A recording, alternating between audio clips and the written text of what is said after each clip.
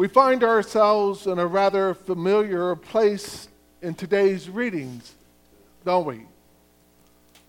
St. Paul's description of the body of Christ is a piece of scripture that most of us have heard and known.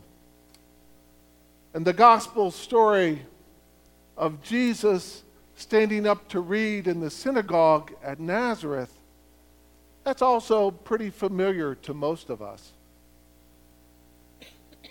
Now, many of us, we're probably not too familiar with Nehemiah and Ezra, but the story takes place in a setting we can identify with.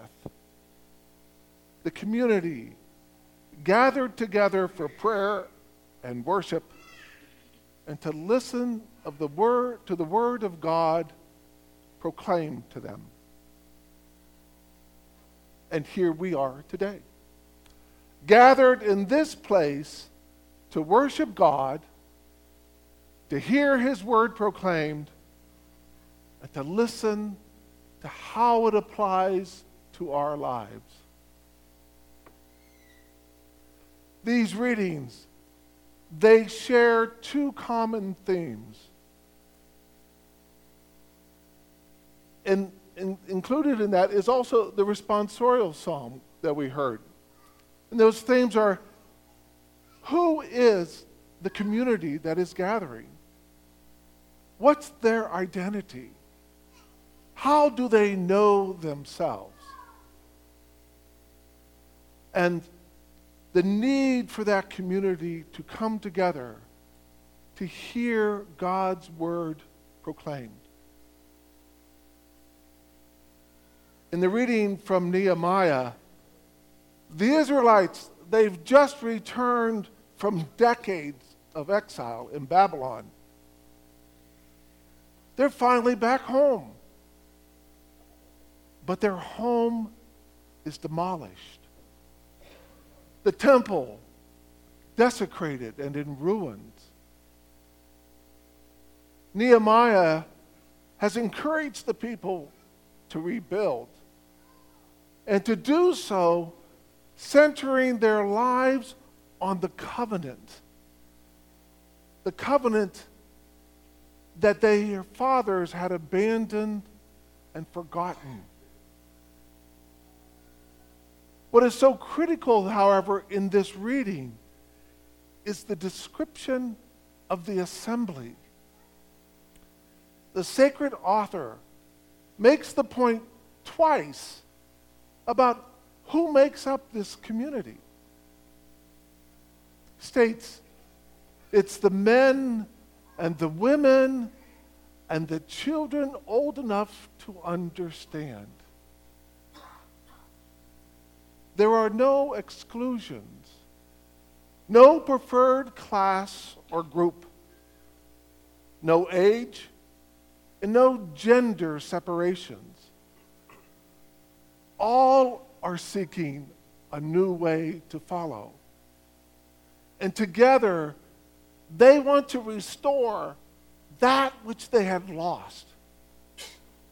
And so they willingly listen and assent to God's covenantal commandments. In the letter to the Corinthians, Paul uses the analogy of the body to help the divided community in Corinth to understand what it means to be church. Every person is important. And no one individual stands out above the rest. Paul makes this point abundantly clear. And just like in Nehemiah's time, the community itself must be inclusive. We cannot exclude anyone. Each of us is critical and vital to the presence and the formation and the activities and the life of this community. We all have different gifts, different roles, and different responsibilities. But each of us is critical to the life here in the parish at St. Margaret, as well as to the broader church. And when one part of the body is ailing, we all feel that pain. And when one part of the body is absent, we all feel the loss. I'm sure you know of people who perhaps you went to school with or go to school with, or the person who lives next door to you, or the person you used to see here each week who aren't here. And we miss them.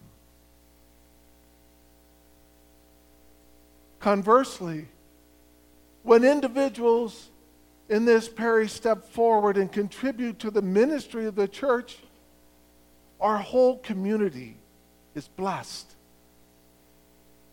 The growth of this parish is not due to any one individual, be they clerical or lay.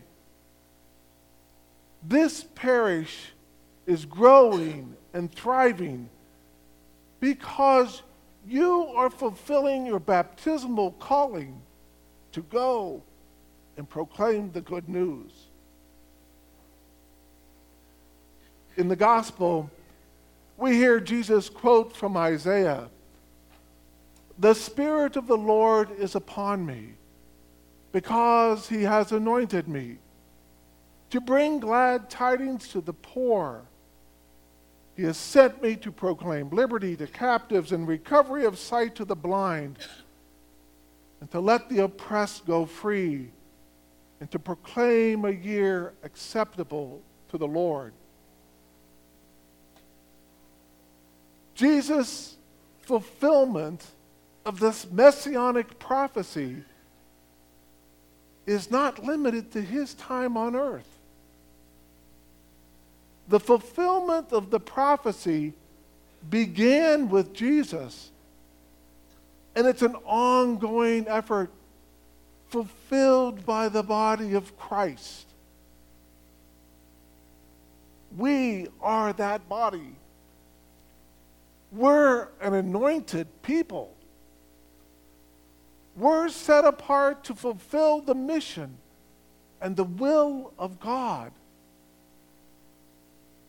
At our baptism, God's Spirit came upon each one of us and anointed us, transforming us into the body of Christ.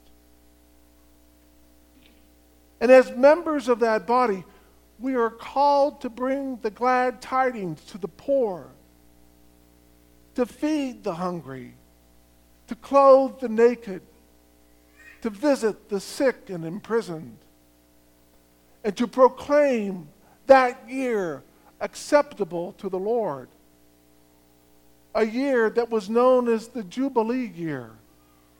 A year that is focused on forgiveness and mercy. Today, we need to reflect upon our participation in the activities of the body, but especially on the very presence we bring to this community. It is important to gather together and to be present to one another. So we need to ask ourselves, how am I fulfilling my role as a member of Christ's body?